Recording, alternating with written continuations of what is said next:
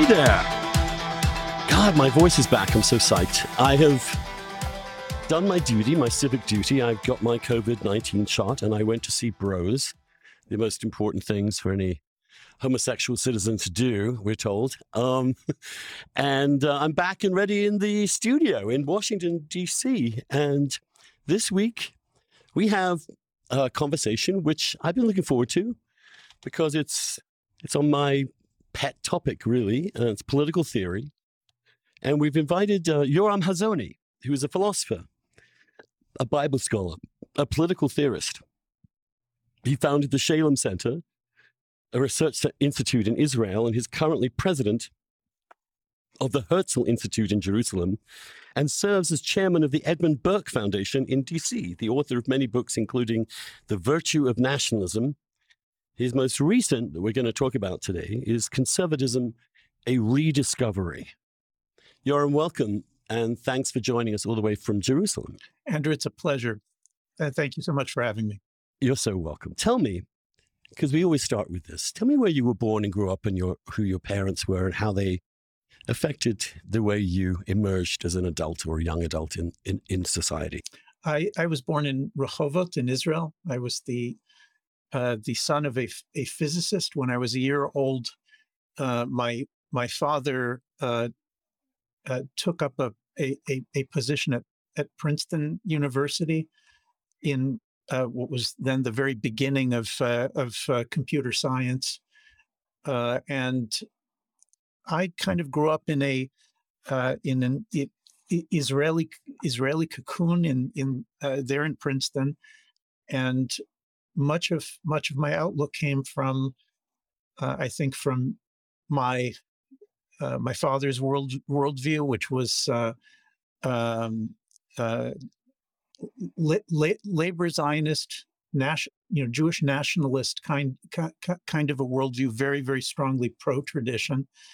And he and I used to watch the local TV station, WNEW Channel 5, which had a 10 p.m. news broadcast. Maybe some of the very, very old listeners, if there are any, will remember that every night there was a debate between two local Jewish personalities, Martin Abend, who was the conservative, and Sidney Offutt, who was the liberal. And we'd watch them debate live every night, and my father would grimace throughout Sidney Offutt's presentations, and would say, "This is the way that the Roman Empire fell. Is this Offutt? He doesn't understand what the moral fiber of a country is about and what you need to maintain it." And here it is, it's decades and decades later, and I'm still saying kind of the same thing.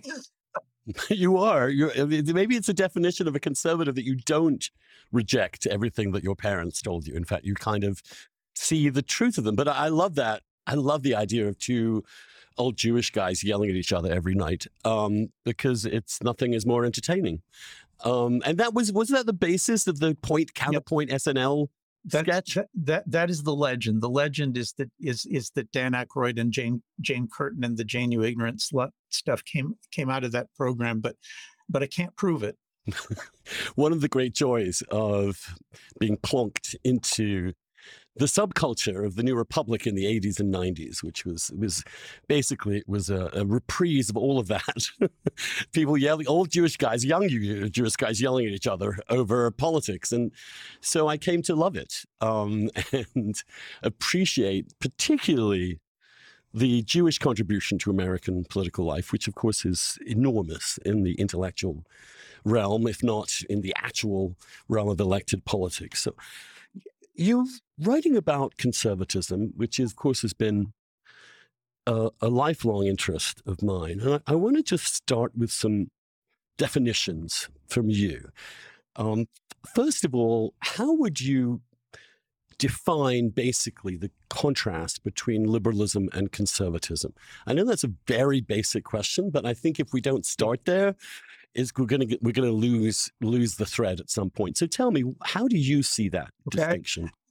I'm going to give the very simplest version of this, and then, if you like, we can elaborate it and refine it. The simplest version is that if if you are someone who thinks that it's appropriate and reasonable to uh, to view the political world, the political arena, and political issues primarily through the prism of the liberties of the individual and the consent of the individual, then you are very likely a liberal.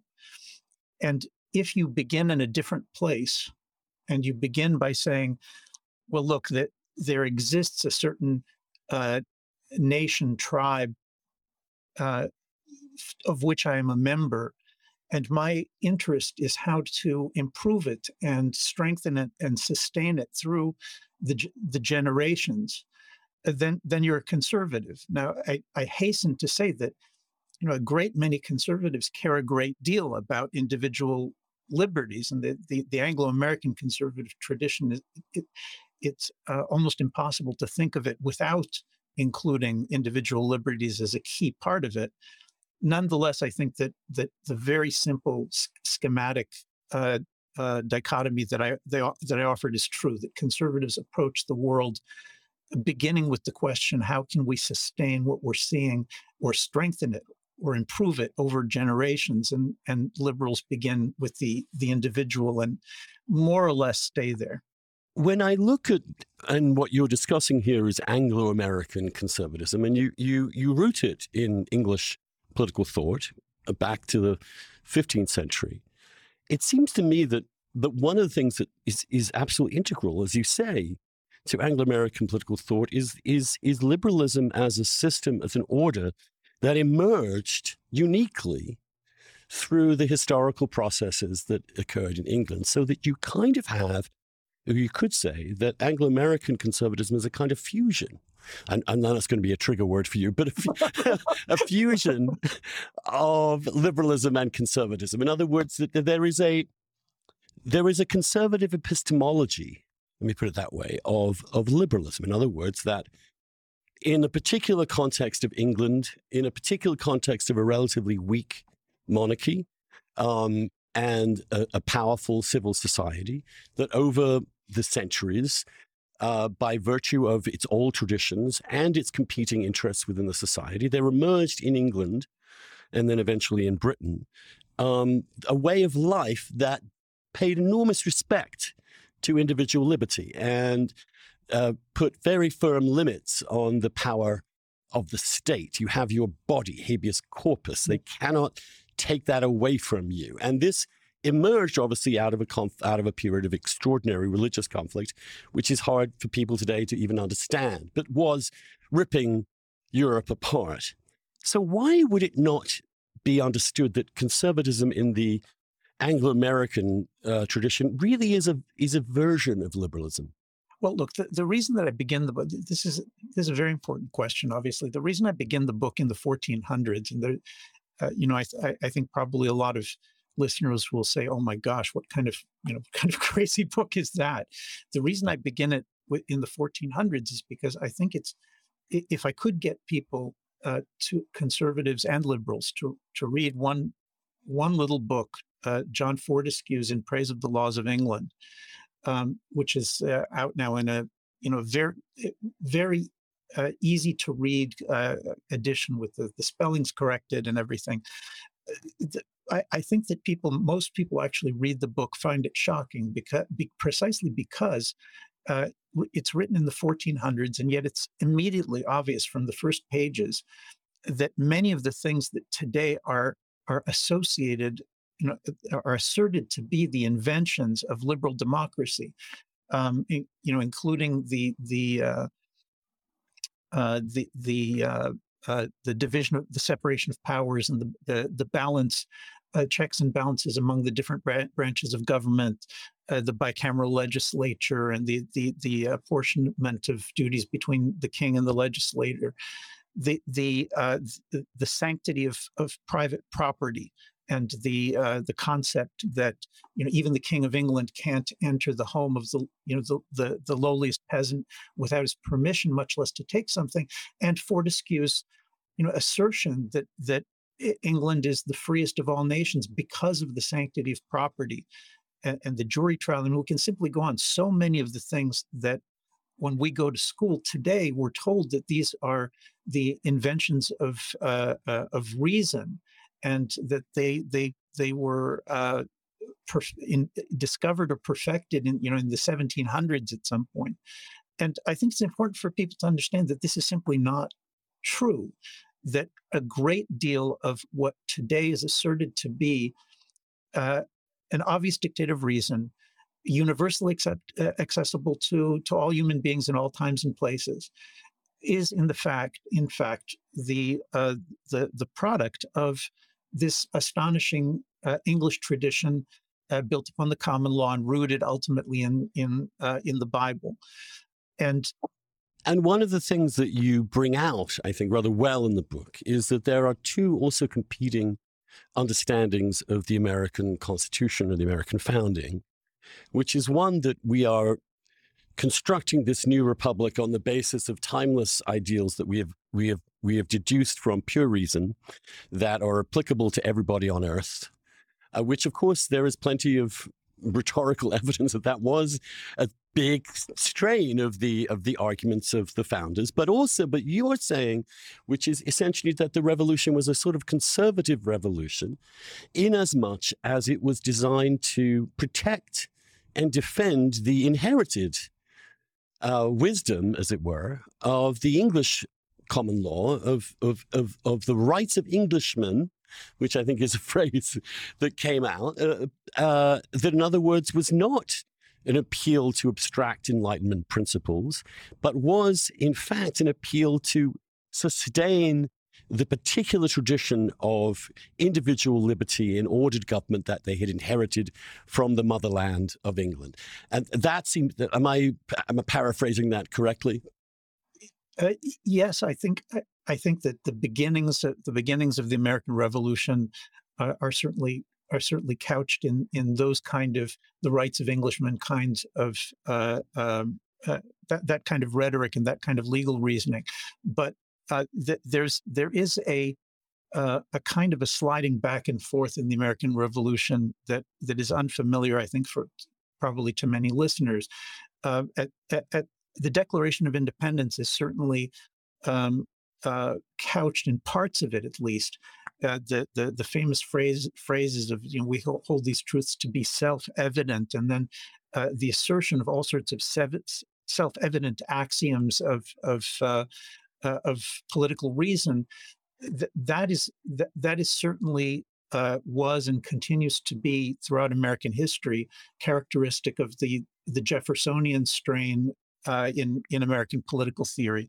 But that strain is not traditionalist. That strain is rationalist, meaning Jefferson never hesitated throughout his long career to assert things such as, for example, that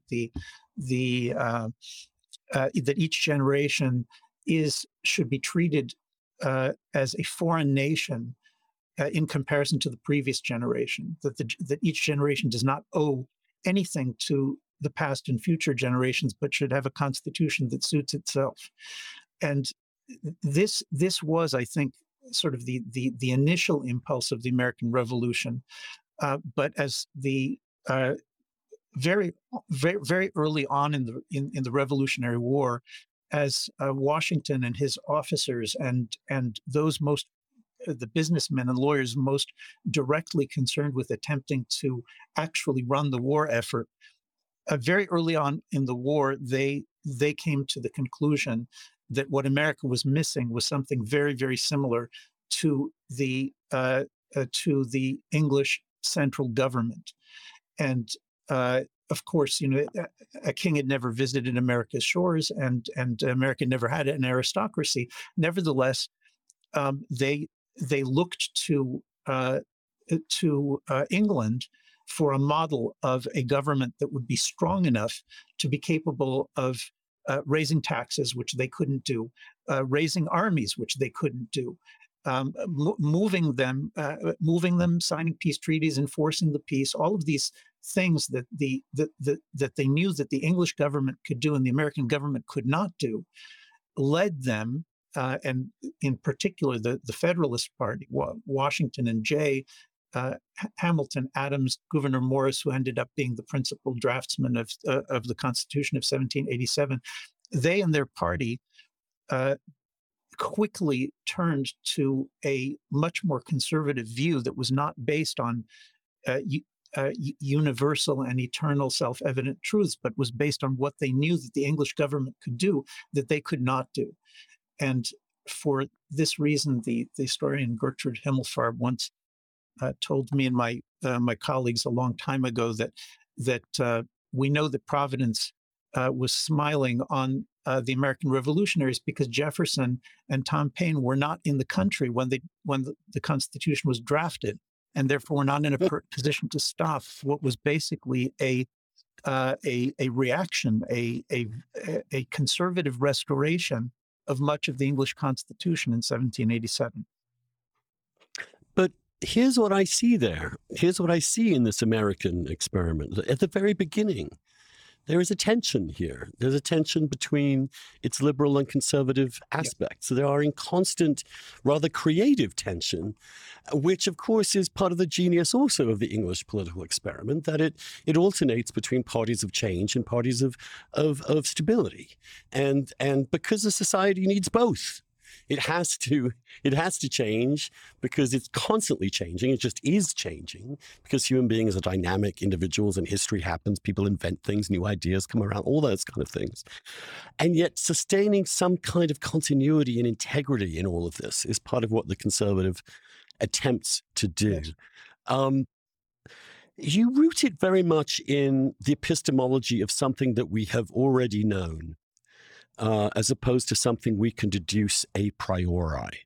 And that does seem to me to be the critical aspect of conservative thought, which is that reason is limited, that we can't know everything, that at the very root of the conservative temperament is a suspicion of certainty and a reliance, therefore, upon the inherited wisdom of the past. Is that I mean, my own book about conservatism really centered itself on this distinction between doubt and faith. And conservatism, in a way, was an attempt to say, are you sure? Are you right? Why would you say that? And how can that be argued? And don't we have existing traditions and institutions that tell us otherwise? Am I summarizing that correctly from your point of view? I think you stated that beautifully, but lest we fall into just an easy self-satisfied agreement with one another. Let me just make things a little bit more. That's not going to last, Yoram. I'm just doing my best. Okay. So you're just starting us off. You see, wait. Yeah, I appreciate it. I'm just softening you up. I appreciate it. Look, I would say that there are three things that distinguish the rationalism of the universalist rationalism of a Jefferson or a Paine from the views of their more conservative opponents. Whether it's a Burke in the UK or whether it's Washington and his party in the United States. Those three things are, first of all, the tremendous epistemological difference that you just described. That for Jefferson, it made sense to have a revolutionary foreign policy that would support bringing what he understood to be the blessings of liberty to all countries in Europe and around the world, because he thought that these things were the dictates of reason, and therefore, you just need to give people a nudge and they'll all adopt it everywhere.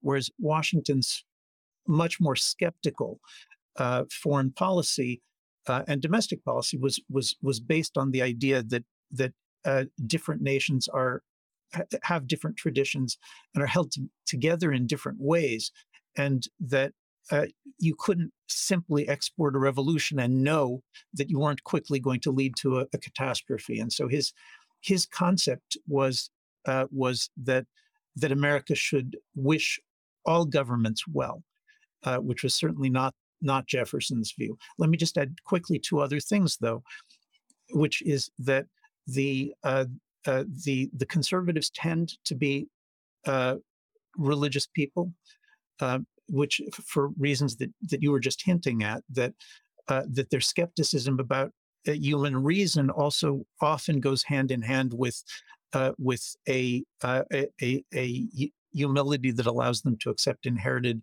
religious tradition and also national traditions.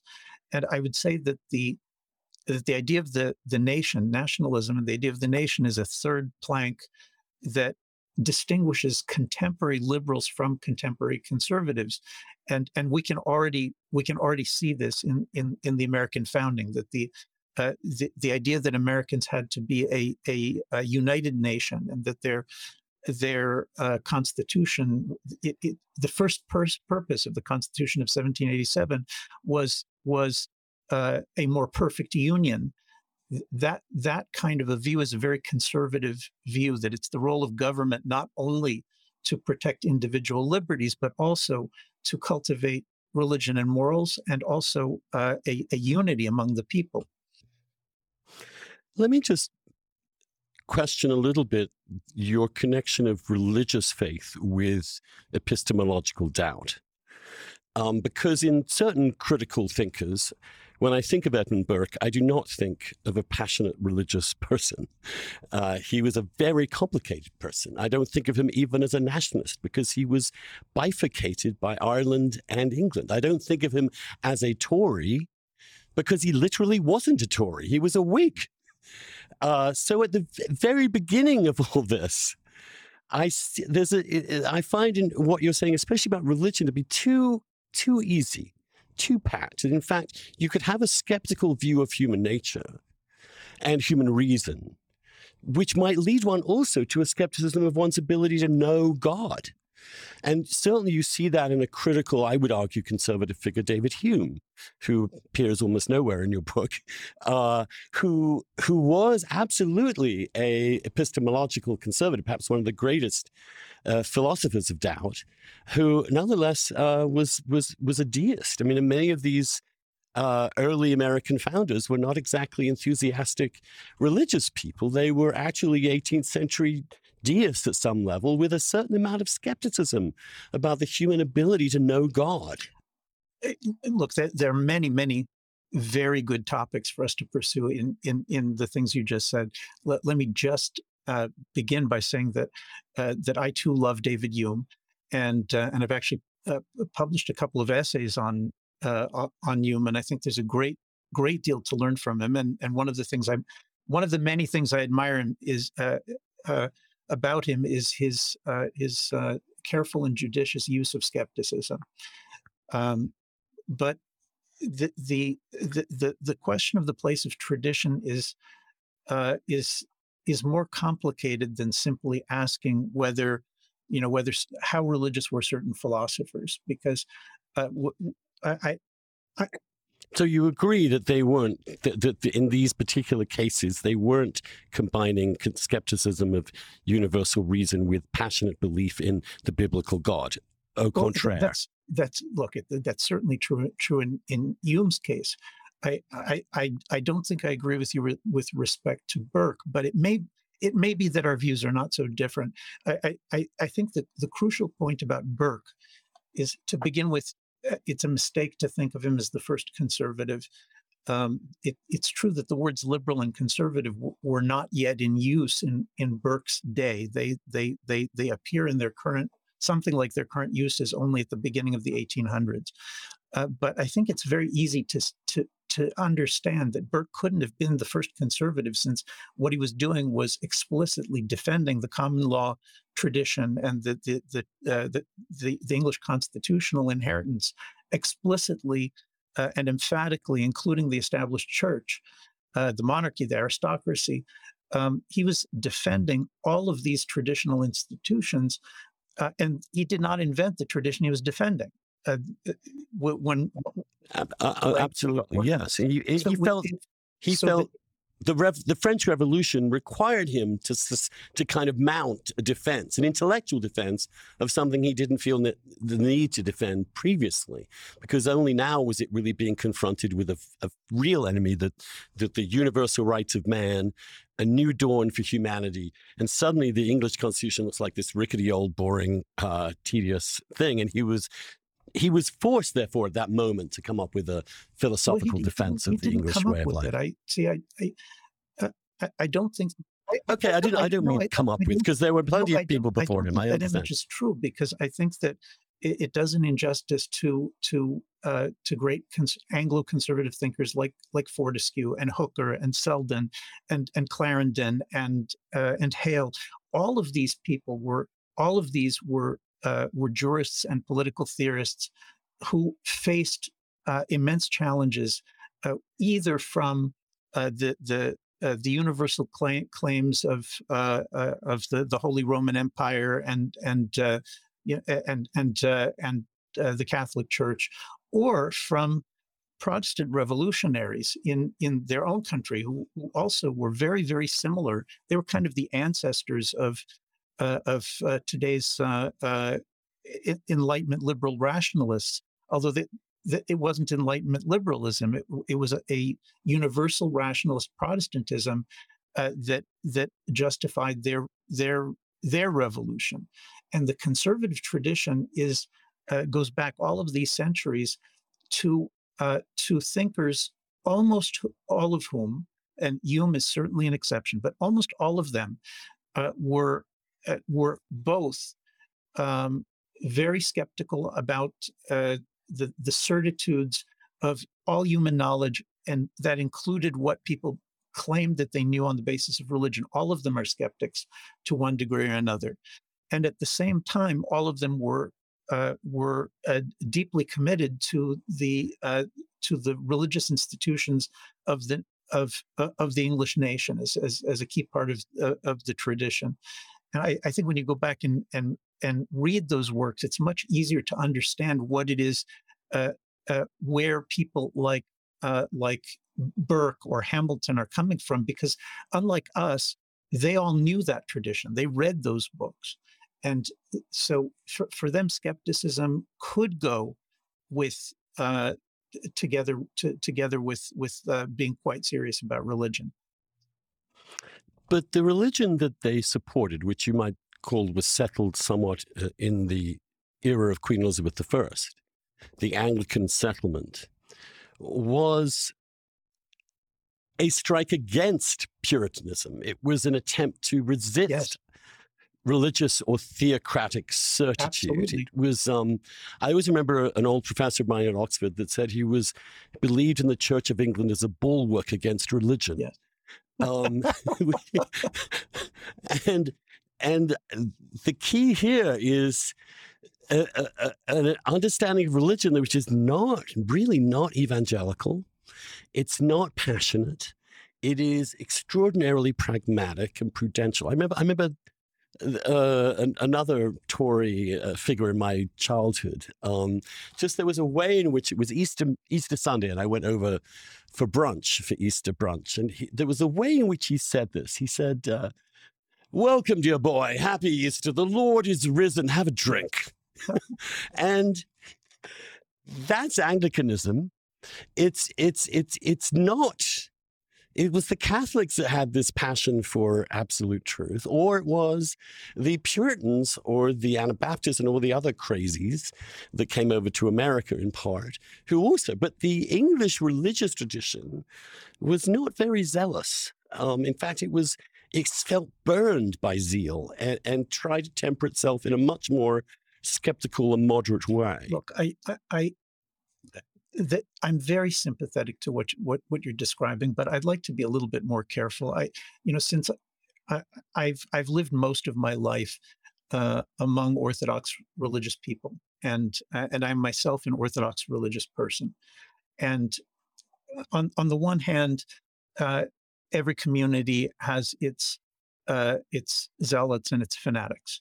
On the other hand, every community has its pragmatists and its moderates.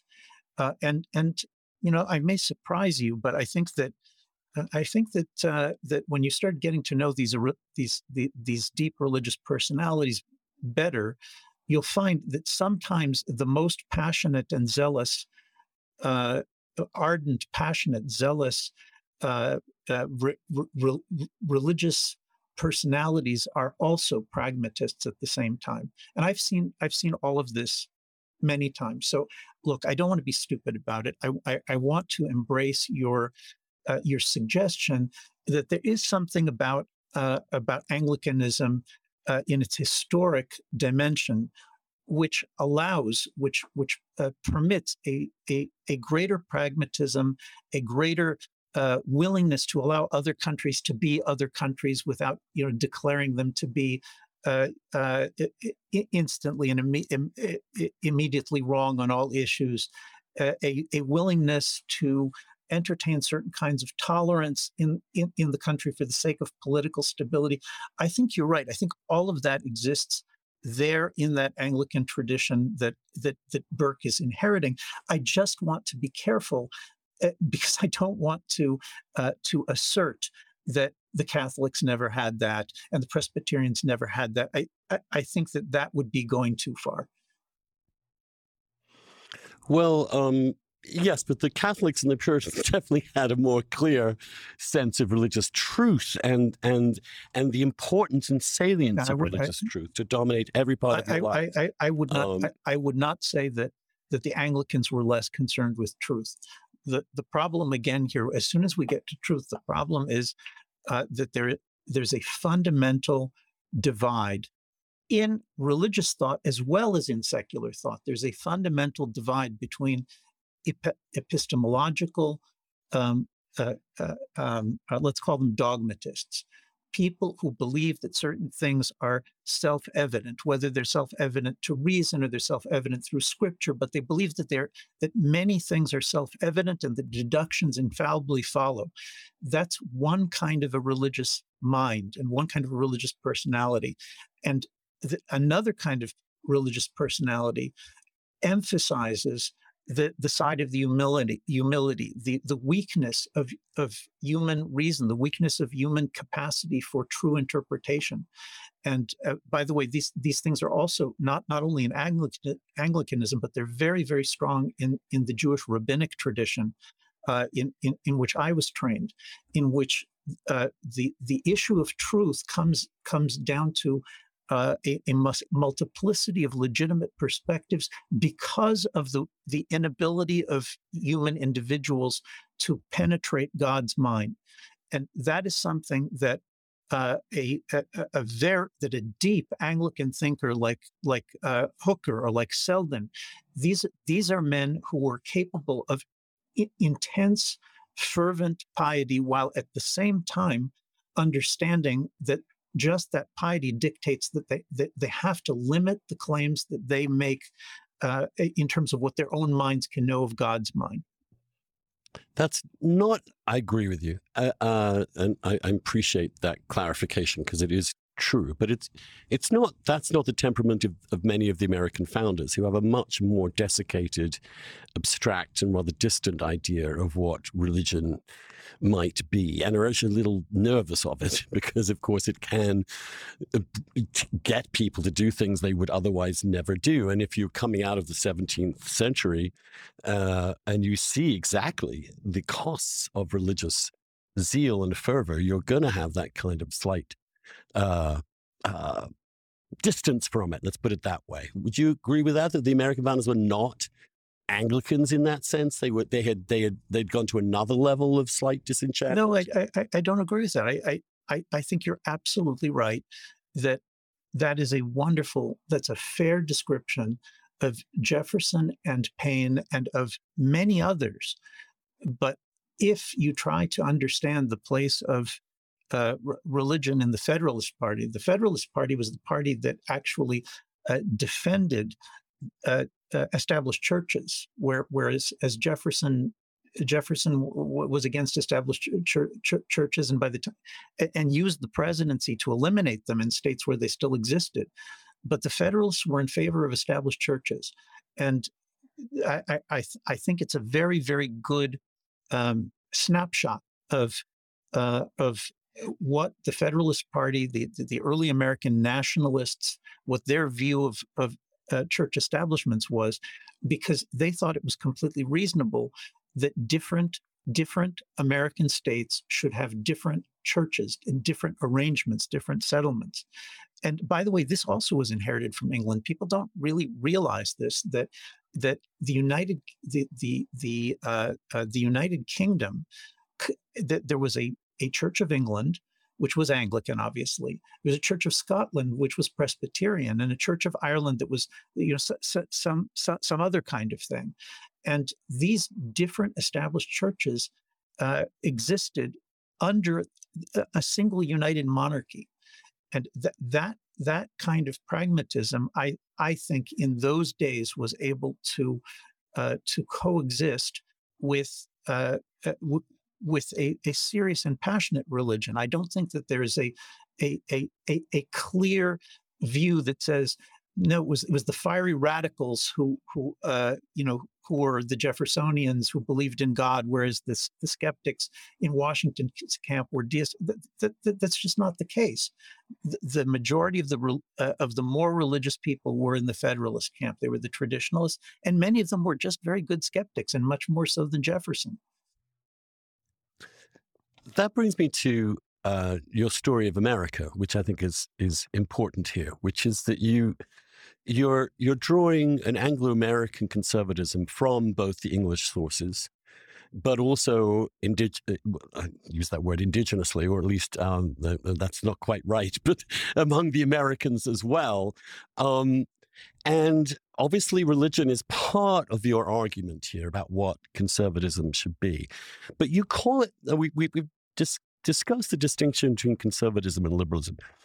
Tell me what you think the distinction is between conservatism as one might understand it and national conservatism, which is the phrase that you guys have kind of come up with to distinguish your vision from what most people would understand as American conservatism. Could you tease out that distinction? Yes, sure. Let me begin by saying that I think that the term national conservatism, or NatCons, which I had a hand in framing it, and I'm associated with it, and I'm proud of it. But I do think it's an awkward phrase, and I think it's somewhat redundant because, as you can see from just even just in the first chapters of my book, I think that the Anglo-American conservative tradition, precisely because it is so biblical, it is so rooted in the Bible, and especially the Old Testament. Precisely because of that, the idea of England as a nation, and Scotland as a nation, and America as a nation, the idea of the nation is at the very heart of the Anglo-American conservative tradition. It's one of the key concepts that you find absolutely everywhere. But why is that biblical? Well, because it's biblical because the first half of the Old Testament, from Genesis through the Book of Kings, is the story of a single nation, and of course the prophets of Israel are interested in a message.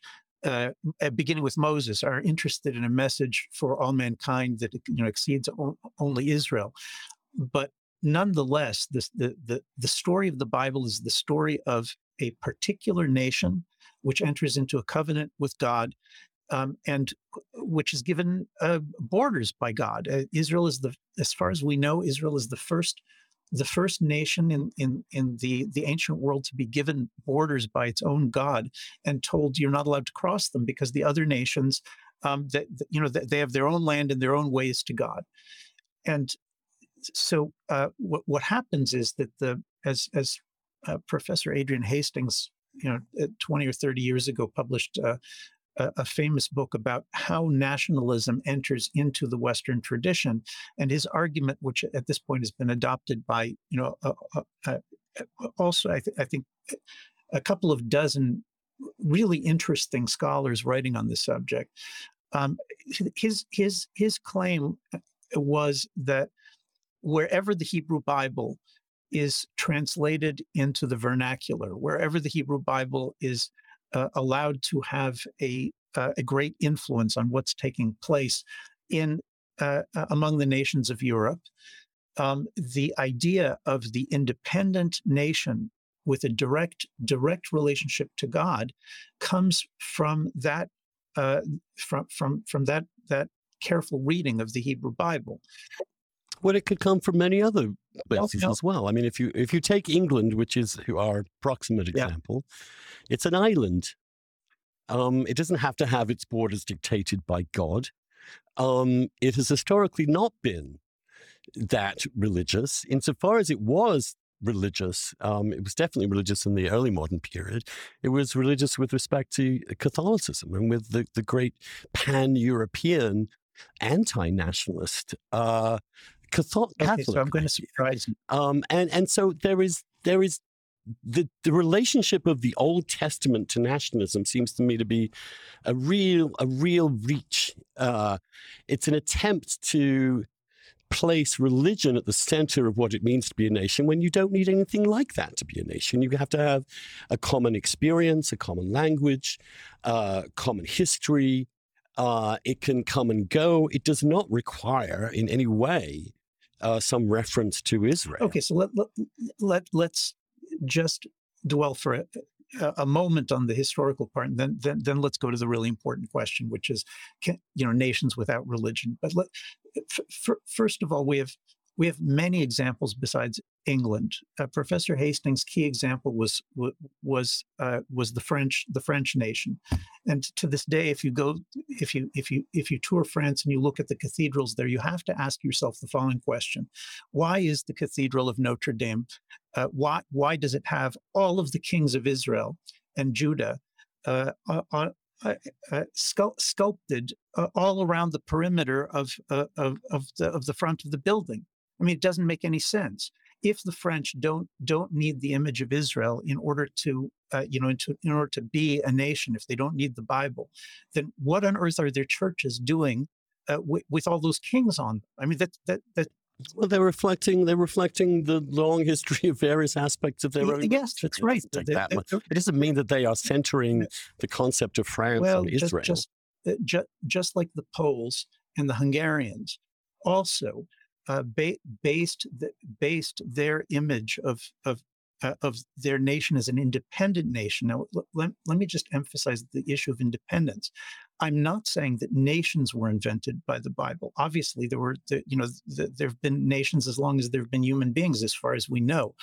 It's the idea that a nation deserves its own freedom, its national freedom from imperial rule by some other nation. That's the issue that the biblical prophets wrestle with. But again, you don't need them. You just don't want your country to be invaded. We're asking a very, very simple question, which is not whether you need it in theory, but whether historically there's any other source. Because throughout European... Historically, there were plenty of other sources. There was plenty of other sources to what it meant to be English. No. Name a non-biblical source of the idea of national independence that was relied upon by the English tradition or any other tradition. Well, let's say the Church of England, the very initiation of the Protestant Reformation in Britain, in England, was simply saying, screw you, Pope.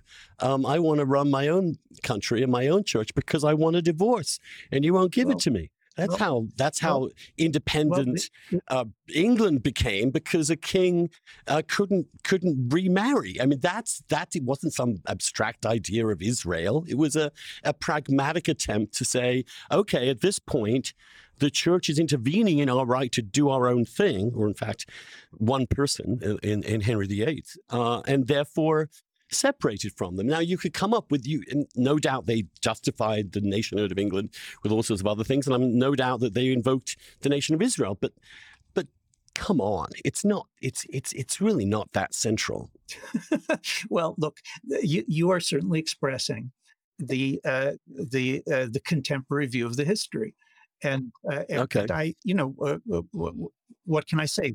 But you see, I think you're reaching to find some deeper religious component to nationalism that really is not necessary.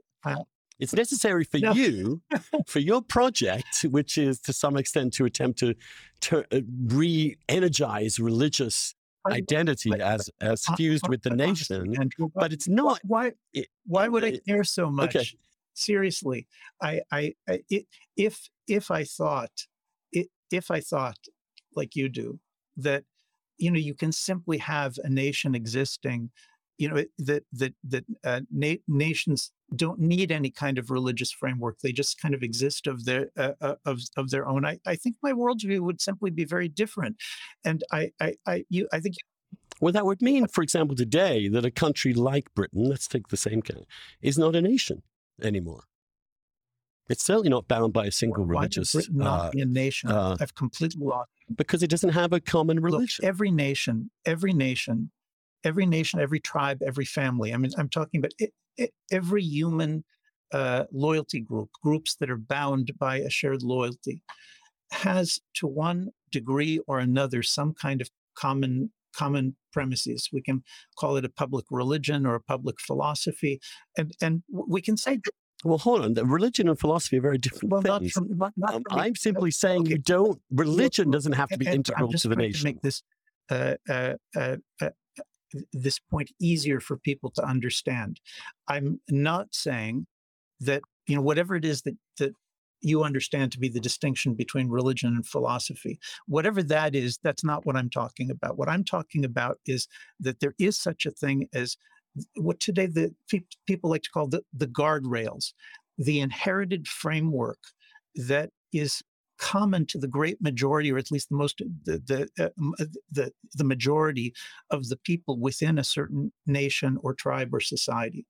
Those guardrails are inherited. I think it's reasonable to call that a public philosophy or a public religion. I don't think those words make very much difference for this purpose.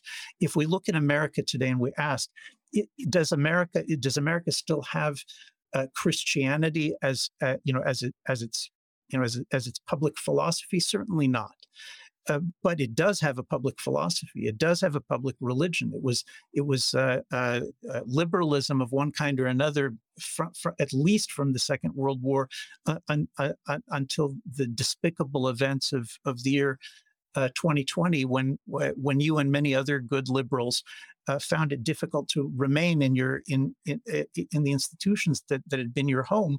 Why? Because there was a shift in the public religion, I would say, from liberalism to this woke neo-Marxism that's tormenting you and me and all of us alike together. And the question that we face today, and that these thinkers we're talking about faced historically, is when the public religion is being challenged, what do you do? How do you repair it? Do you overthrow it? And we are living in a time of in which the majority of most of the competing views say overthrow, burn it down. And the idea that you need to have some kind of inherited tradition that's being built up if you want the kind of moderation, tolerance, skepticism that you and I both actually want, that I think is at the heart of what you and I probably disagree about, is if we're going to save America, or Britain for that matter, or the West at this point, from woke neo-Marxism becoming the established public philosophy or public religion everywhere, if we're going to do that, can we do that without something like a traditional religion?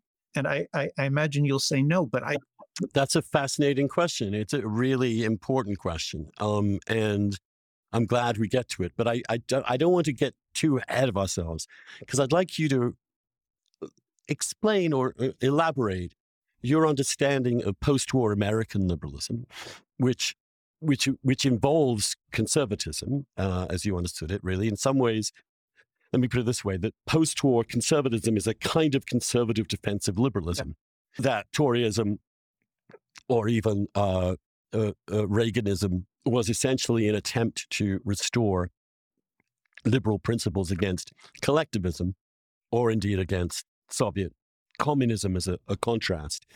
And I think your critique in some ways is that they failed to sustain liberalism because it didn't have enough of an animating religious force. Is that? Am I getting that right? Yeah. Maybe I'll just let you elaborate exactly how you think post-war American conservatism sort of ran aground. Yeah, put it that way. Let's put it that way. I don't think that what you just said is my view, although I know people who think things like that, and it's certainly a defensible view. I would say something somewhat different. I would say that that the United States and much of Europe were still, to a very significant degree, traditionalist and traditional and Christian societies through FDR, through Eisenhower. I think it's almost impossible for us today to imagine an American president talking about World War II the way that that FDR and Eisenhower did, where they explicitly described it as a war between the God-fearing democracies and the atheist totalitarian regimes. They didn't know it was a war for liberal democracy because they didn't even use the term. For them, God-fearing democracy was enough. Eisenhower and his generals spoke about World War II as a religious crusade, and the religion they were talking about was Christianity, not liberalism. All of that is swept away in the post-war years, when I think the first clear sign of it is in 1947 when the U.S. Supreme Court in Everson versus Board of Education proposes that actually religion in America should be privatized. That's the first place where you find the expression separation of church and state being used as though it is characteristic of the American Constitution and used to overrule religious public institutions in throughout the 48 states. Thereafter, I think that what Justice Hugo Black and the rest of the majority of the Supreme Court and subsequently the majorities in Congress also and presidents were working with them, I think that the correct way to understand what they were doing was to attempt to invent a tradition that's reasonably called liberal democracy, which is without the historic nationalism, the nationalist particularism, without the historic Christianity and biblicism of American public life. And the same thing happened in other countries as well. So by the time we get to Reagan, I was a very enthusiastic Reagan supporter in the 1980s when I was in college, and I continued to be an enthusiastic Reagan supporter, and I reject a lot of the criticism of him that you hear from the right today. But I think people just don't remember the Reagan coalition the way that I remember it. I remember Reagan being elected on a platform that was known to be nationalist and pro-religious to an extent and a degree that was considered to be frightening by, not only by the left, but many Republicans considered it to be frightening to have the likes of Jerry Falwell and Billy Graham and the idea of a constitutional amendment to return prayer to the schools. The religious nationalist side of Reagan has been, I think, suppressed.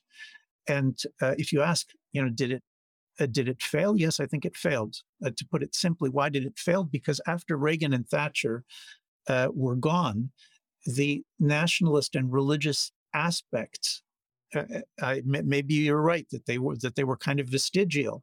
The religious and nationalist aspects of the Reagan movement and conservatism in those days quickly dropped out and were replaced by essentially one new world order, liberal internationalism, where the idea of individual liberties as the one necessary law that would be accepted or perhaps even imposed on the entire world. That to me demonstrates the stunning failure of Anglo-American conservatism, which simply gave way to liberal internationalism and globalism almost immediately after Reagan and Thatcher left the scene. Well, I mean, let's take the British example. Did it? The British Conservative Party had its extraordinary liberal phase under Thatcher. I will point out to you that it was Margaret Thatcher that proposed the single market for Europe. It was, but nonetheless, she was also an old school nationalist. She would go to conferences and bang her handbag on the table and say, "We want our money back." She did literally. She wielded a handbag in Lady Bracknell fashion to make her point about nationalism, and of course, this tension between nationalism and liberalism, which you're right to point out, split the Conservative Party dramatically until it became Brexit, until you actually had this moment of truth where are we going to pick nation over liberalism or liberalism over nation? And they picked nation, and which I probably would not have voted for, but I understand from your point of view. But when I look back and I think, was Thatcherism a religious movement? I mean, not at all.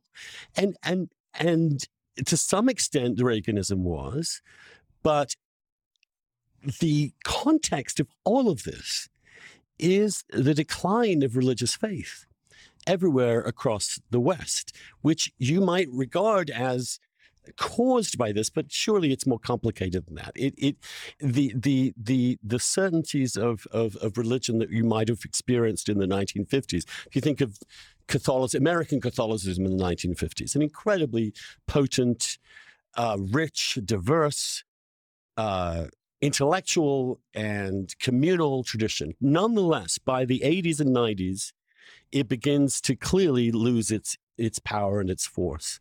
In the 21st century, we've seen absolute collapse, even in America, because America was the exception that we always said, well, religion's over, except America kind of proves it isn't over. Maybe it's good. But now it seems America is also collapsing. So in other words, how do you construct a politics upon religion when no one's religious anymore? Look, I'm not exaggerating, but when religion has faded away. I don't think you're exaggerating. I think your description is quite accurate and fair. And I think that the possibility that Christianity in particular and biblical religion more generally is finished in the Western nations, I think that's quite possible. And if nothing dramatic happens, then the future is really rather bleak. Now, but I want to get to you politically, because if this has a political, it means that your political project is built on sand. No, my political project is built on faith. And faith, let me be quickly explain what I mean by faith. Faith is not a belief that I know for certain what's going to happen. It's a belief that I don't know what is for sure what is going to happen. I know that human beings. Let's go back to our common love of the skeptics for just a moment. I know that human beings are terrible at seeing the future. I know that almost no one foresaw the collapse of the Soviet Union, despite the fact that my professors and thousands of others were paid full-time jobs to foresee it. There were maybe two who saw it coming, and almost no one saw the revival of nationalism in Brexit and the Trump years, and almost no one saw the collapse of the housing bubble in 2008, and almost no one saw the takeover of the neo-Marxists in 2020. I mean, basically, every major, really major thing that happens, it turns out that most of us didn't see it coming. And as a consequence, I have a very clear view on the question of whether we should be optimistic or pessimistic. I think we should be neither. I think that my job as a religious person is to try to plot a trajectory that, with some help, unexpected help from God, could possibly lead things to improve. And I'm not promising that it's going to happen.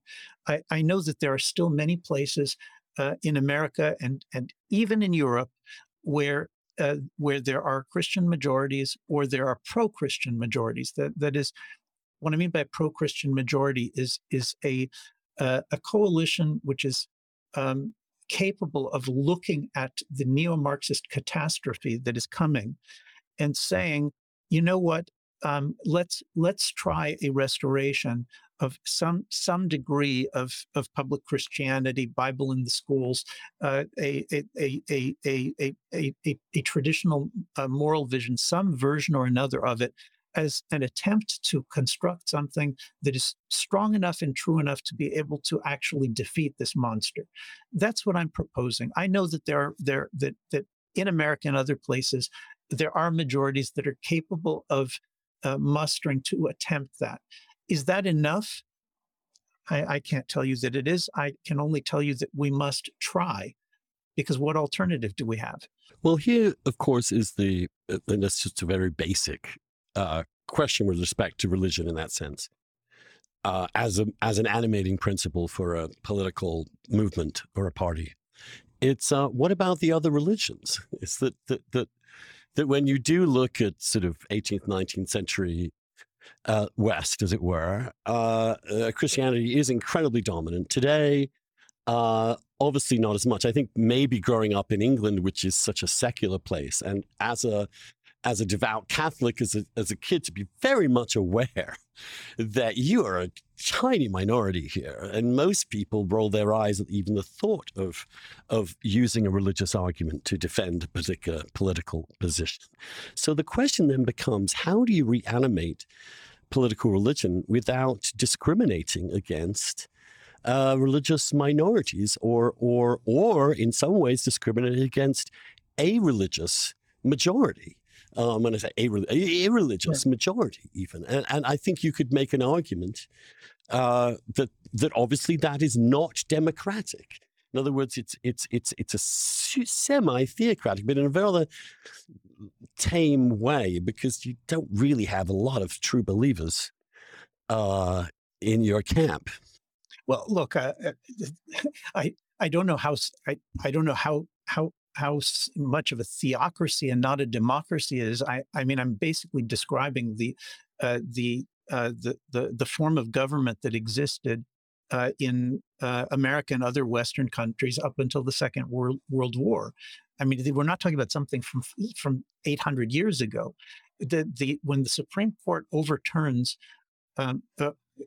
takes its first steps at the end of the 1940s to overturn religion, established religion in the school system, what they are overturning is in most places is actually a rather pluralistic view of religion.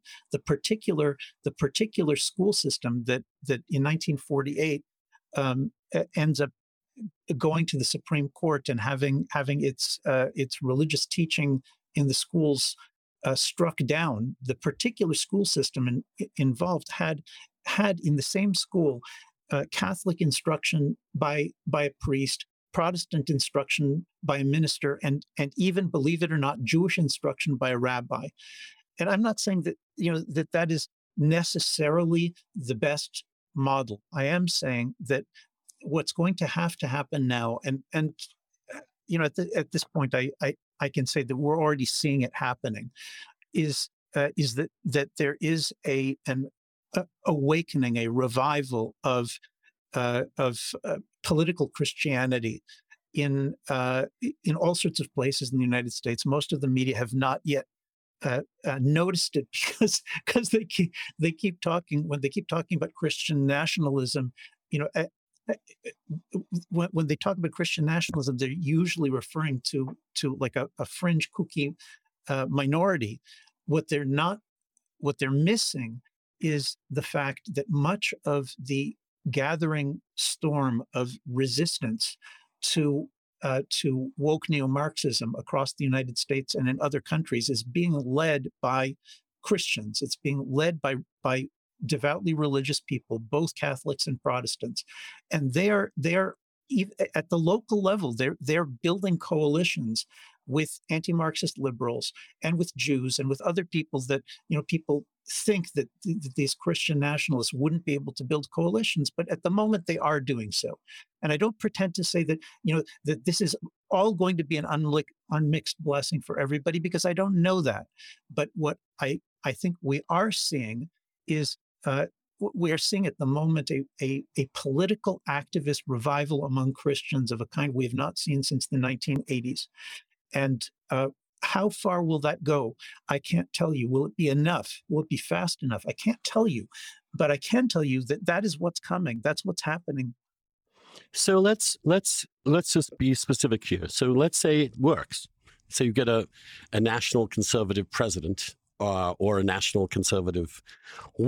Give me just three things that you would legislatively or judicially change that would bring America closer to your vision. I just want to get to see what, practically speaking, what differences would make. What would you do? Would you ban abortion everywhere? No, certainly. Look, I'm just trying to get specifics. No, it's fine. Yoram, look, tell me. I'm going to be a little bit cagey on specifics for a very simple reason, that the national conservative movement, I mean, it has a statement of principles. You can read it. Many important people have signed it, but those principles are not down to the level of policy details for a very simple reason, which is that the most likely implementation of the kinds of things that we're talking about, the kind of principles that we're talking about, are at the level of the states and not at the level of the federal government. So because of that. So give me some state level actions that you would think of would be, let's say, indicative of this revival. What would you look for? I think two places where you can see examples of early nationalist conservative government are the state of Florida and the country of Hungary. And in both places, you have, on the one hand, there certainly is an important religious component to what's happening, and I think we'll see it more and more. On the other hand, the actual governments are being very, very careful to make sure that for example, on the issue of abortion, or on the issue of gay rights, or pornography, or any of the other kinds of things that we associate with the religious right, the steps that are being taken are so far careful steps. There is thus far a clear concern not for the government not to run ahead of the population, to legislate things in the direction of traditionalism and a Christian moral vision, but only to the extent that the public is willing to support it. So those national conservatives, there certainly are some, in our movement, who are talking about a nationwide abortion ban from the Supreme Court, through the 14th Amendment. There are such people. I respect them. I think they're mistaken, and I don't think that that's likely to be what's going to happen. I think much. Well, when you look at the poll, when you talk about getting ahead of the population, you look at the polling on abortion. The Republican Party's current view that it should be illegal, largely, way out of step with most people, including plenty of Republicans. I mean, when you say they're doing very. No, So you see, like, let me give you an example. Let me go to the gay question, because it obviously has some personal relevance to me. So yeah, sure. So they decide that they're not going to allow radical gender ideology to be taught to kids in kindergarten, up until the third, fourth grade. I'm in favor of banning that. I think it's crazy to introduce children at the age of 3 to Judith Butler, or even if it's dumbed down to such an extent that you're just telling children they can turn into a tree if they want to. But come on, let's take that as a serious effort. It's nothing. Will it in any way change how most people view gay people? Will it in any way change the number of gay people who are able to get married? Will it change the public culture? No, it's just preventing the most radical attempt to re-indoctrinate children. Yes. Right? It's not it's incredibly minor. Yes. So either it becomes oppressive or it's irrelevant. No, that's my question. Look, before we were... A conservative starts from where we are, and where we are is not a religious country, at least in the way that we ever used to. But I already granted that, and I agree with it. And I went further, and I said that as a general matter, imposition on the entire United States from the center is not, in my view, the way to go. And I think it's unlikely that's what's actually going to happen. But now I don't want to go as far as your either it's minor or it's irrelevant. Okay, because let's just take a few other things of the kinds of things that are likely to be talked about. There's an immense motivation, I think, among the new generation of Christian intellectuals and politicians to do away with having pornography in everyone's smartphones. There's immense motivation among these people to try to reconstruct tax law and industrial policy in such a way that families become the center of the economic effort. There's an intense, I would say, burning desire to put an end to the idea that a corporation has the right to do things like squelching speech that it doesn't want because of its monopolistic position. These are, the first big planks in a movement that's going to unfold, and it's going to develop. I believe that you're going to see see a very strong push to re-Christianize schools. And I can't tell you, in some places that might be public schools, in other places it's going to be on the basis of these old voucher ideas that we've been hearing for 40 years with almost no progress. But what is going to happen is that we are going to see an attempt to create some kind of Christian public life. I think that in most places, I'm betting, I'm hoping, I'm not sure. I think in most places that's going to be the result of the construction of a coalition, which will include people who are not personally religious. They include Jews and Hindus and Muslims. But I think that, having said that, we're seeing the beginning of a reaction which is going to completely change the dynamic from the right, because the old idea that separation of church and state simply is the American inheritance is in many places just finished. And I think journalists and a lot of the public people, they aren't looking in the right places. They don't understand what's coming. The Marxist cultural revolution has created the justification for a deep rethinking, and it's very, very large.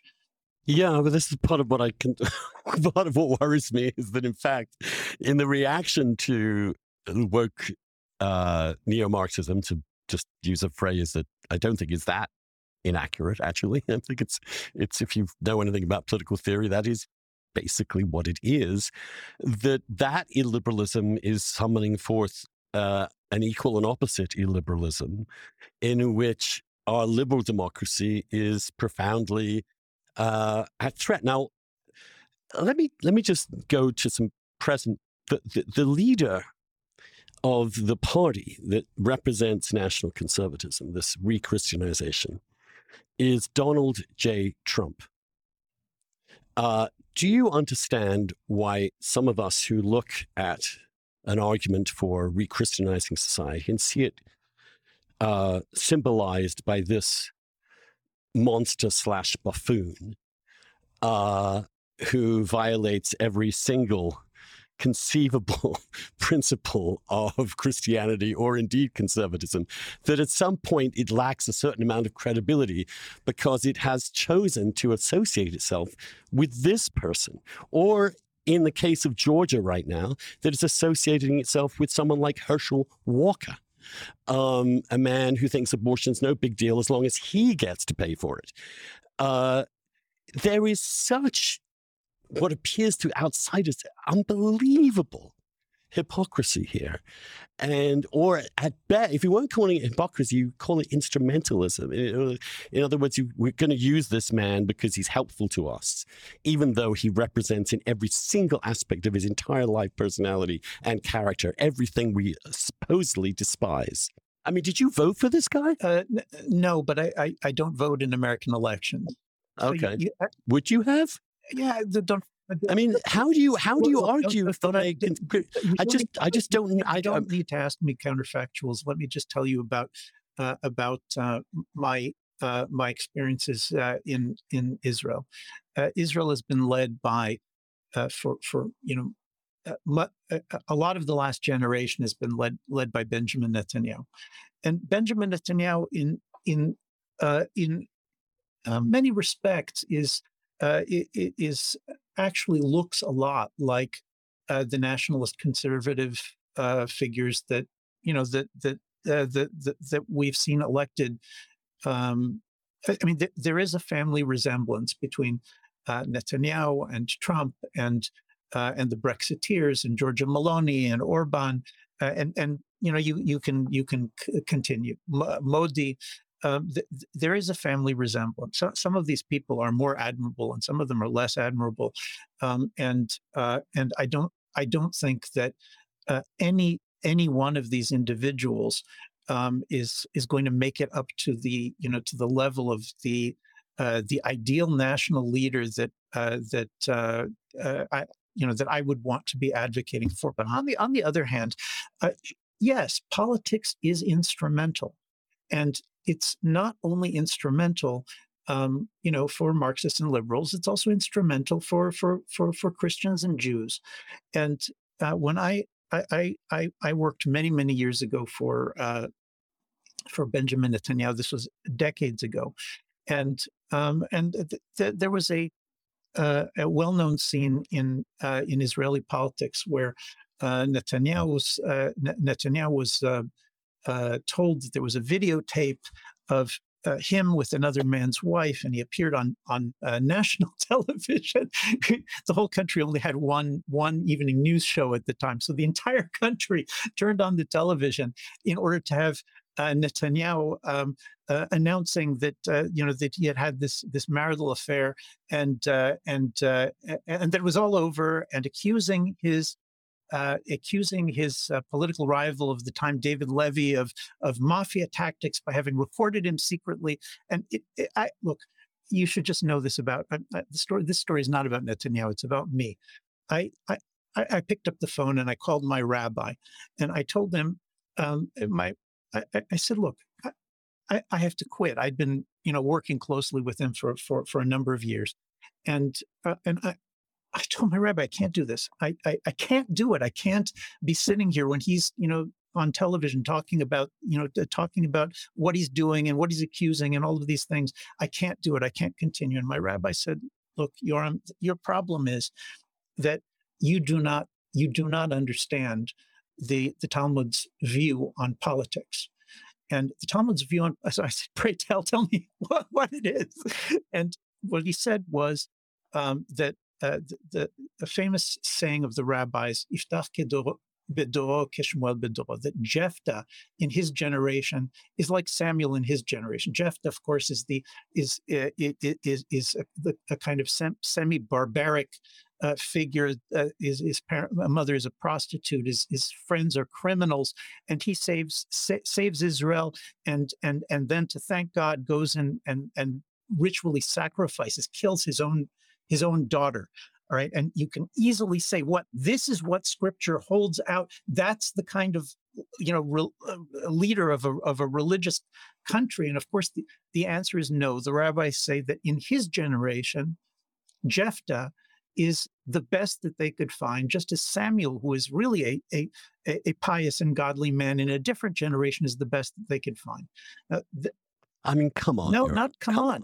Look. I'm sorry. This man is singularly appalling at every level. You asked me a direct question. Now, I'm giving you. You and I were talking. We're having a good time. And by the way, I really did appreciate the things that we agree about skepticism and tolerance and so on. Part of the same image. You don't have to agree with me, but I'd like you to hear this. Part of the same approach is pragmatism. And pragmatism means that you do with what it is that you have. That doesn't mean that you settle for it. It doesn't mean that you raise any of these political figures to the level of godly men if they're not. But if you are going to have a winning Christianity or Judaism, that winning Christianity or Judaism is going to be pragmatist. And that means that it's going to have all sorts of things that are going to be reasonably considered to be hypocrisy about it. And that's politics. Now you tell me why I'm wrong. I get that. A level of hypocrisy is essential to political life because we're all human.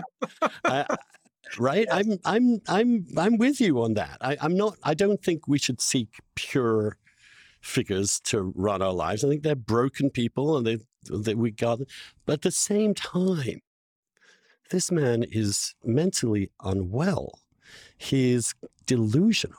He is a narcissist. He is violent. He endorses violence. He endorses sexual assault. I mean, is there no level at which you say, okay, let's be pragmatic, but this is just too much? I mean, I'm going to quote you something that you say in your book about regenerating society. And you say such a regeneration of the capacity for constraint requires a return at all levels to a public life in which honor and loyalty are at the very center. Nobody who writes that could possibly support Donald Trump. There is no restraint. There is no honor. There is no loyalty. There is no dedication to truth. He is one of the most appalling human beings I've ever come across in my life, Andrew, to be honest with you. And I don't think I think it must come a point at which you say, this far, no further. Sorry, Yoram, go on. Andrew, I would like for you to take my worldview as being represented, but by what I wrote, and of course, and I believe that, and it isn't my job to endorse political candidates. I work for a nonprofit. I and my institution, we're not going to be endorsing political candidates, and at the same time, let me just say that I think that that it is possible to be uncomfortable with President Trump without taking it as far as what you just said. And I really don't want to get into an argument with it, because I don't have a fundamental disagreement with people who are uncomfortable with him. But at the same time, I think that some of those things are exaggerated. For example, I don't think that he's mentally unwell. I think that being reckless is not the same thing as being psychotic or mentally unwell. I know a little bit about mental illness, and he's not mentally unwell. And we could quibble about some other things, but let me just say, with regard to his historical position, he, like Nigel Farage and other characters that you can name, in order to overturn the consensus of the entire political establishment, which has been one kind of liberal or another for 60 years, in order to challenge that, it turns out that you need personalities who have the characteristic of being willing to tell everybody to go to hell because you're going in a different direction. And some of the things that you and others find troubling about Trump go along with this kind of personality, which is willing to take on just about everybody. And one of the things that, I have many friends who, from the old days, the old conservatism. I've met many friends who, when Trump first appeared in fall of 2015, spring of 2016, they were telling me, he's mentally ill. He doesn't stand for anything. And I didn't know the man. So at the beginning, I simply assumed that my friends knew what they were talking about. But when I heard his acceptance speech at the Republican convention, I remember I was sitting with a family of old friends, and all of us were very worried. And I listened to him for an hour, and I told my friends, look, I'm sorry. I think that I've just understood that many of the things he's accused of, not all, but many of the things that he's accused of by our friends is because they don't understand that he's a nationalist. They don't understand what a nationalist is, and they don't understand what he's trying to do. They don't understand his concept of what it means to be loyal to the American nation. And he doesn't. He's basically he's channeling an old school worldview that used to exist because he's an old man and he still remembers it. And that is the flip side of Donald Trump, which allowed him to make an outsized contribution to a dramatic change in the conservative political landscape. I don't know whether he's coming back. It may be that there'll be that somebody better is going to arise. Maybe there won't be, but I would like to, since my job is political theory much more than electoral analysis, I think we need to look at this, not with the range of the last 5 years and the next 5 years, but what's going to happen in the next generation. And if we all do our jobs correctly, in the next generation, there's going to be a two-party system in the United States. Right now, it seems like it's just coming to pieces. And, God willing, we will return to a two-party system, and at least one of those parties is going to be much more nationalist and much more religious than anything that we've seen in a long time. And I hope that those people, that most of them are sufficiently responsible, so that you and others will be able to say, look, I don't agree with this fellow, but he's obviously a decent guy, and we're lucky to have him as the other side. I get that, Yoram. I think you are a decent guy, and and I'd be very happy if you were on the side. But I hope you also understand my own deep reservations about some of this. I understand. I do think that nationalism and the sense of a nation, and the nation as the least harmful political unit that we could come up with, and the most inherently democratic, is a very important point. And essential. And the decrial of nationalism and of the nation, or the inability to even understand it, to even understand why when Trump said, if you don't have a border, you don't have a country, he was right. And so there are many things that I agree with you on. I believe that modernity is kind of here for good. And I don't think it's going to be turned back. And so my goal is to make it as least harmful as possible, understanding that many of the other alternatives could well be worse. That's where I'm coming from, Yoram. But I